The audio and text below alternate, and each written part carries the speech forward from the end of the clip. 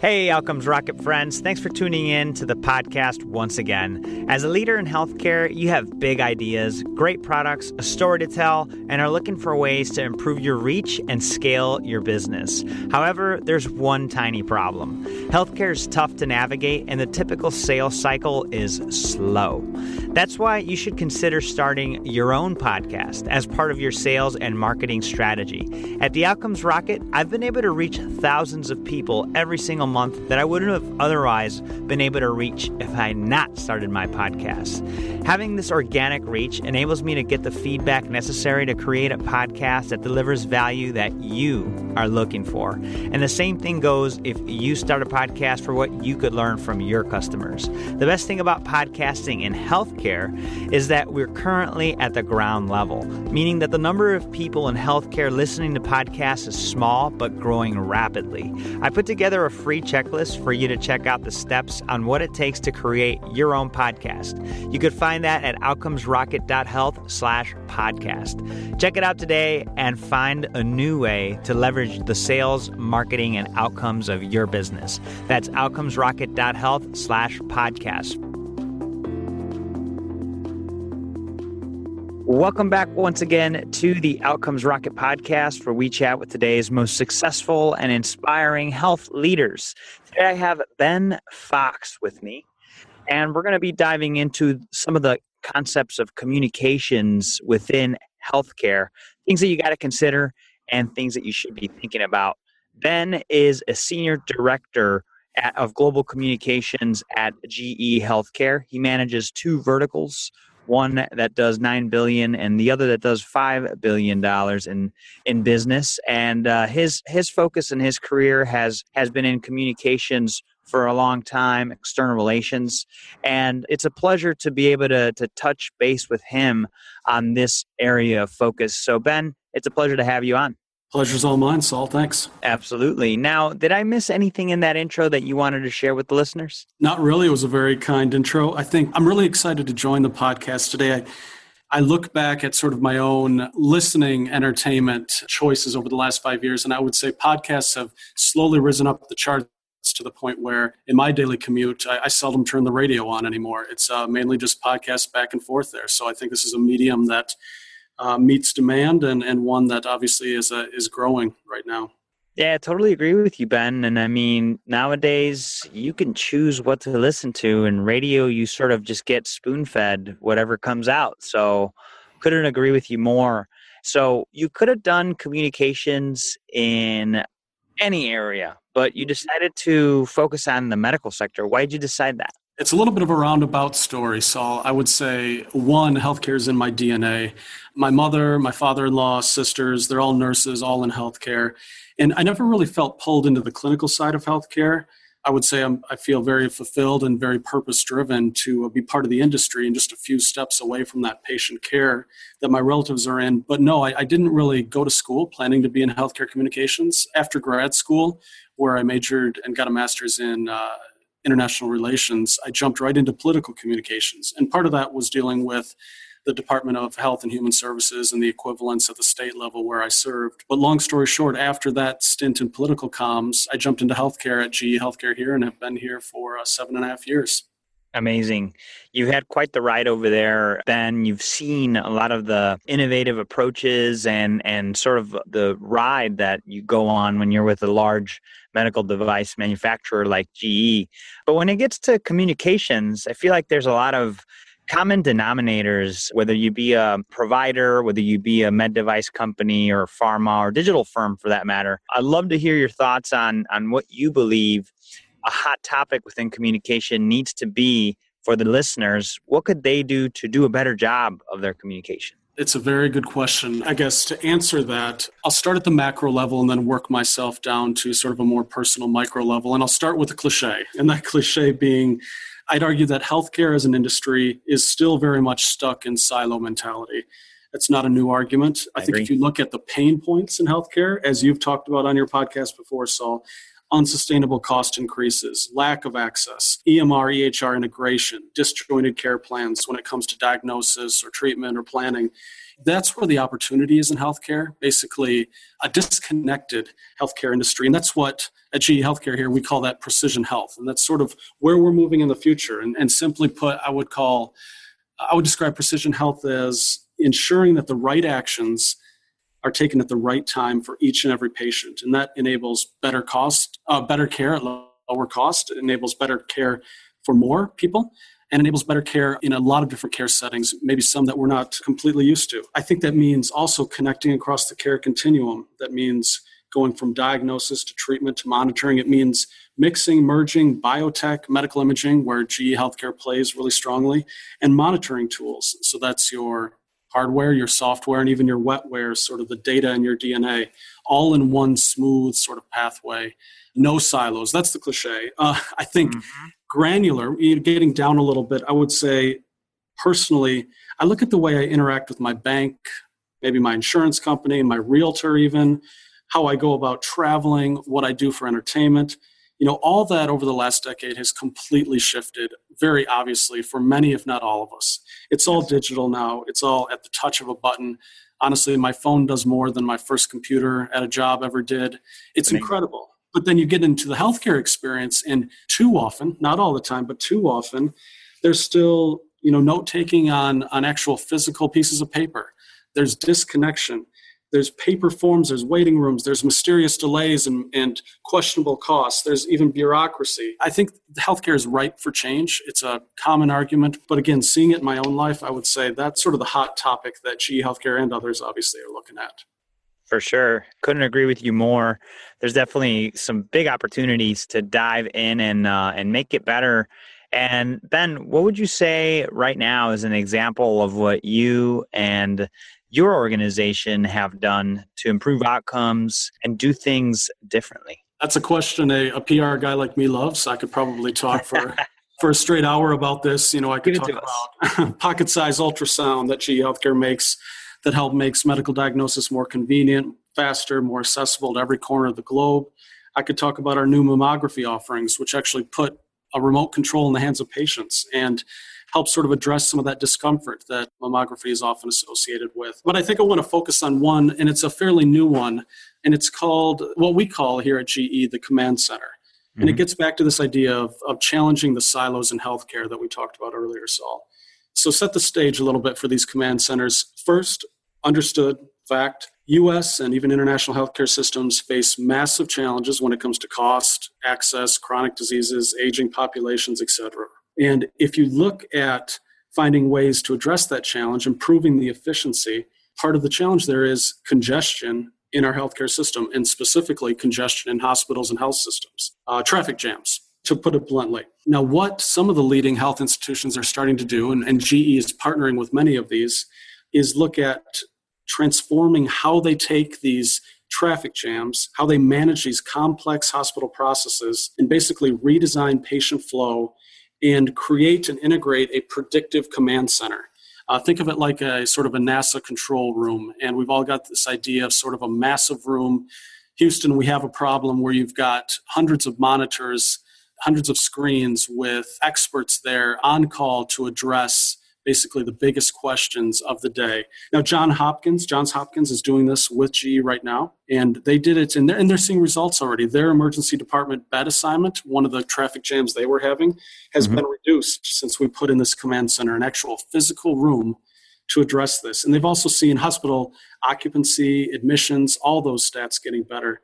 Now, patients, I would just make the point that they don't necessarily see the impact of a command center. They don't walk through it on their tour. They obviously come in through the ED or come in for a procedure, but they feel the impact, and they feel it because the team working behind the scenes gets them into the hospital faster, gets them in the right bed faster, gets them the right treatment, the right appointments with doctors faster, and basically at the end of the day gets them out the door faster. Because as you know, hospitals, health systems in the US especially are becoming cost centers, not profit centers necessarily. And the goal is to get a patient better faster and out the door, not to linger in the hospital. So we're doing a bunch of these command centers around the country, here in the US at least, Oregon, Florida, even Canada up north of the border there, and then obviously Johns Hopkins that I mentioned.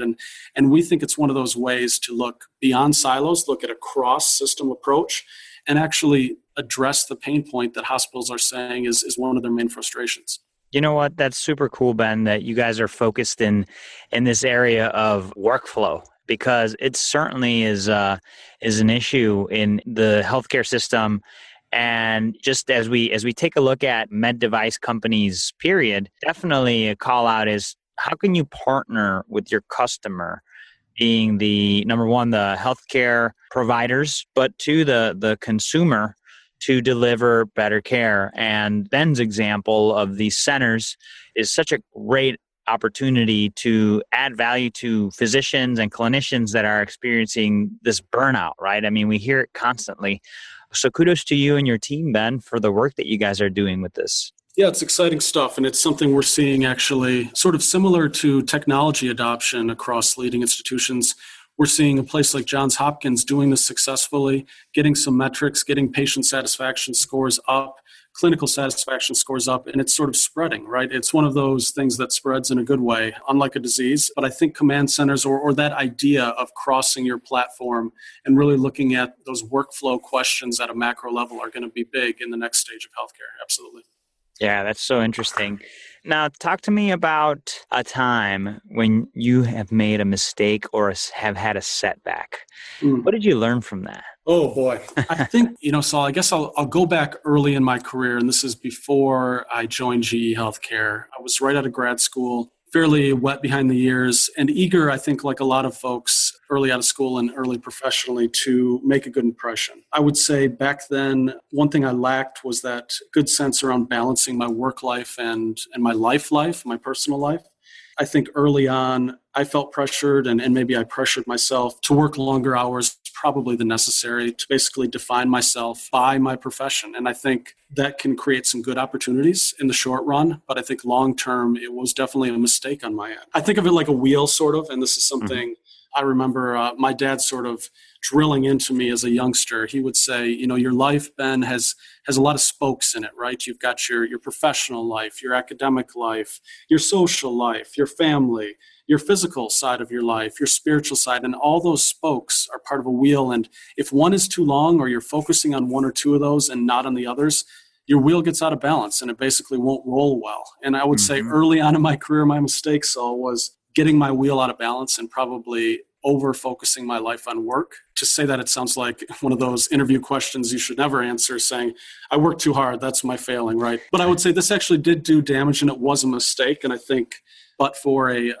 very patient wife in those times and sort of learning from good mentors, I found that putting that much emphasis on work was probably not healthy in a lot of ways. And having a good personal life and a solid and fulfilling life actually helps you in your professional life. So that's a sort of a lesson learned early on, and probably a lesson that all of us need to learn in the professional world at some point.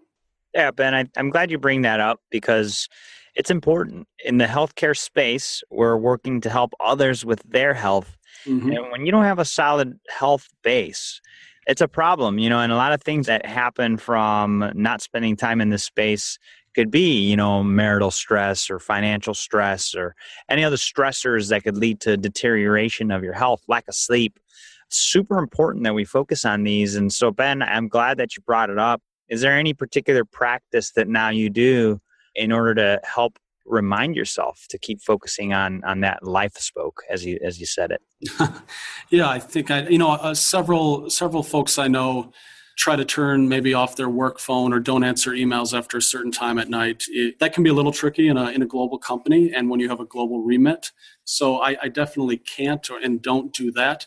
What I would say is I try to make substantial and sort of purpose-driven commitments outside of work, and that can be as simple as coaching one of my kids' soccer teams every fall and making sure I'm reading next to my teenage daughter and trying to at least keep an eye on the titles she's reading and make sure that I spend quality time with her. I think it's just being purposeful in your commitments and realizing there's a ton out there aside from work, and actually engaging in those things helps your work focus quite a bit, for me at least. Love that, Ben. Good for you, man. That's a great work that you're doing there, professionally and personally.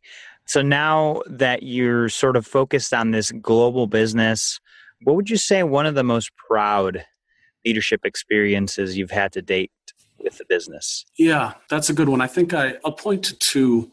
One is GE Healthcare, one of our businesses, makes maternal infant care products, and those can be anything from infant warmers to incubators to basically life support systems for a prematurely born infant. And that's one of the most vulnerable, I would say, moments in the healthcare experience for any parent who's experienced that. I have not had that experience, but have known a lot of people who have. And frankly, what has been one of the most proud moments for me and for our entire team here is when somebody on staff has to go through that.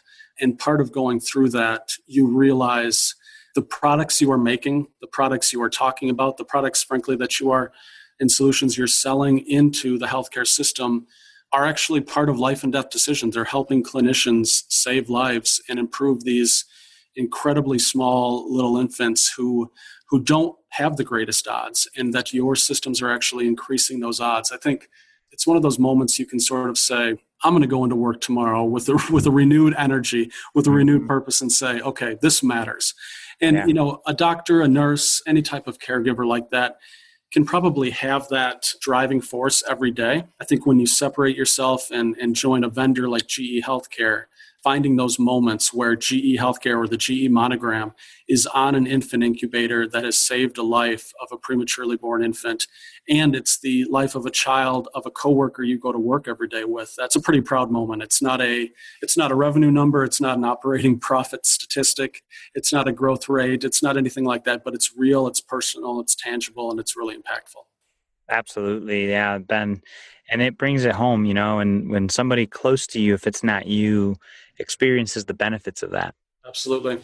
So tell us about an exciting project or focus that you're working on today. So the incredibly gargantuan project that sits on the horizon for me and for all, frankly, GE Healthcare right now flows from GE CEO John Flannery, his announcement about a month ago that they intend to make GE Healthcare its standalone company. This was obviously big news in the press, big news for investors, and big news for the company. It's a serious challenge. It's obviously a huge opportunity. And while our focus obviously stays our customers, clinicians, caregivers, and patients, that doesn't change. Our name doesn't change. Our DNA doesn't change. I would say other things will shift. And this transition, which is going to take anywhere between 12 and 18 months here, and we're just on the front end of this, I think there's going to be an incredible amount of both strategic and tactical work. And if you look at functions from a corporate perspective, I think functions like HR, human resources, IT, the finance team, and especially communications, where I sit, we're going to be in the vanguard of that change. There's going to be a lot asked of us, and frankly, there's going to be a lot expected of us. And that said, we continue serving our customers, continue business as usual, helping clinicians best serve their patients and keep our promise to investors. But also we need to make sure that we take the right steps, take this journey toward becoming a standalone company in the right way. For me, it's probably a once in a career type opportunity. It's really exciting in several levels, but it's going to be a ton of work. And that's sort of the big project sitting on the horizon for us. For sure. Yeah. When I heard about that happening, I thought, what a great opportunity to really focus and really just double down on healthcare. There's nothing more powerful than focus. And I think that what's on the other side of it, like you, Ben, said, it's just a tremendous opportunity. Yep, absolutely. So as we work through healthcare, one of the things that we like to do here on the podcast is put together a short syllabus. And you and I will do that here through our 101 course. We call it, for this one, the 101 of Ben Fox on the healthcare, business of healthcare. So I've got 4 questions, lightning round style for you, followed by your favorite book that you recommend to the listeners. You ready? Absolutely. Let's go. All right. What's the best way to improve healthcare outcomes? Innovate with the patient and the clinician in mind. So by that, I just mean connecting the engineering and design teams with the clinician and even the patient ahead of time. Obviously, medtech is getting more and more advanced with each iteration. And in fact, people are saying, and you sort of see day to day, that the innovation curve is going up at a steeper rate. I think what's important, though, is making sure that innovation is patient-friendly, not just widget innovation for its own sake. Love that. What's the biggest mistake or pitfall to avoid? So I had a manager early in my career who used to give sort of 3 rules to live by, and I've edited them a bit, but I would say they all touch on this question. His first rule was always use a number 2 pencil. In other words, everyone makes mistakes. Be ready to erase something and move forward. Fail fast. So always use a number 2 pencil. His second rule was know what a gallon of milk costs at the corner store. And that was sort of a cynical way of saying, do not get your head so stuck up in the clouds at the macro level that you lose touch with what's really going on the ground. And that's very important for healthcare, I think, for companies like GE and even for clinicians to really know what that gallon of gas costs or gallon of milk costs at the corner store for the patient. Here in Wisconsin, it's about $2.99. I don't know what it is. But that's the second rule. And finally, the third rule, he always called it UPOD, UPOD, and that's just under promise and over deliver. And I think oftentimes you find yourself tempted to over promise and under deliver on things, and really need to flip those. So I just go with those 3. Love that, Ben. Love the simplicity of it too. Use that pencil. Know what that gallon of milk costs. That's right. And UPOD, baby.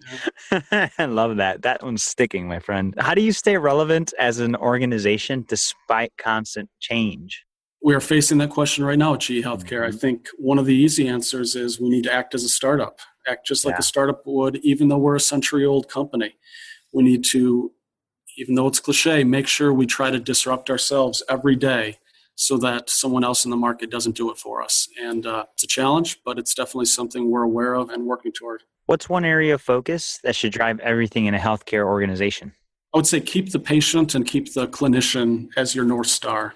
So focus externally. Don't get stuck in your vendor, provider, payer mindset, but go from the mindset, from the perspective of the patient and the clinician. What book would you recommend as part of the syllabus to the listeners, Ben? So 2 I read recently were Quiet, I think by Susan Cain, and it's a book all about the power of introverts. I tend to identify as one of those occasionally, and it was an interesting argument that there is power in introversion that maybe hasn't been recognized in the past. There's one I finished last week called Artemis, and it's a book about basically near-future space travel on the moon. It's by Andy Weir. He was the author of The Martian, which was the movie recently, and I guess that brings me to the book I'd recommend if I had to, and it's not healthcare related, but it's called Dune. It's by Frank Herbert, and basically you're not going to find a better sci-fi or sweeping narrative out there. I think back 15, 18 years ago when I first met my wife, and we were dating long distance for a bit and writing a lot of letters back and forth, and one of those times I just sent her this book, Dune, and she was not a sci-fi fan, but I knew she was the one when she read it all and shipped it back to me. So I'd say Dune, but I can give you a long list if you want. That's awesome, brother. No, I appreciate that recommendation. And listeners, go to outcomesrocket.health/Ben Fox, BENFOX. You're going to find all of the show notes, the transcript of our discussion today, links to the books that he recommended, and all of the things that we discussed. So, Ben, this has been a ton of fun. I'd love if you could just leave us with a closing thought, and then the best place for the listeners to get in touch with or follow you. Yeah, the best place to get in touch with me is just on LinkedIn. I think it's Benjamin Fox at GE Healthcare. I don't think there's another one. But closing thoughts, thank you for having me on, Saul. It's been a blast. But I would say I'm finding as an introvert and as somebody who sort of recognizes, along with a lot of us, that silos are an issue in healthcare as well as under other industries. I think relationships are part of the answer, and that's what's going to get us over some of these humps. And that's a personal, that's a professional, that's sort of a whole wheel of life there, encouragement to myself and to everybody there. Outstanding advice there, Ben. Thank you so much for spending time with us. This has been insightful, and we'll definitely be keeping in touch as the months fly by here with this transition of GE, and maybe we'd love to have you back on after the transition's over. Wonderful. Would love to, Saul. Thanks much. Hey, Outcomes Rocket friends. Thanks for tuning in to the podcast once again. As a leader in healthcare, you have big ideas, great products, a story to tell, and are looking for ways to improve your reach and scale your business. However, there's one tiny problem. Healthcare is tough to navigate, and the typical sales cycle is slow. That's why you should consider starting your own podcast as part of your sales and marketing strategy. At the Outcomes Rocket, I've been able to reach thousands of people every single month that I wouldn't have otherwise been able to reach if I had not started my podcast. Having this organic reach enables me to get the feedback necessary to create a podcast that delivers value that you are looking for. And the same thing goes if you start a podcast for what you could learn from your customers. The best thing about podcasting in healthcare is that we're currently at the ground level, meaning that the number of people in healthcare listening to podcasts is small but growing rapidly. I put together a free checklist for you to check out the steps on what it takes to create your own podcast. You could find that at outcomesrocket.health/podcast. Check it out today and find a new way to leverage the sales, marketing, and outcomes of your business. That's outcomesrocket.health/podcast.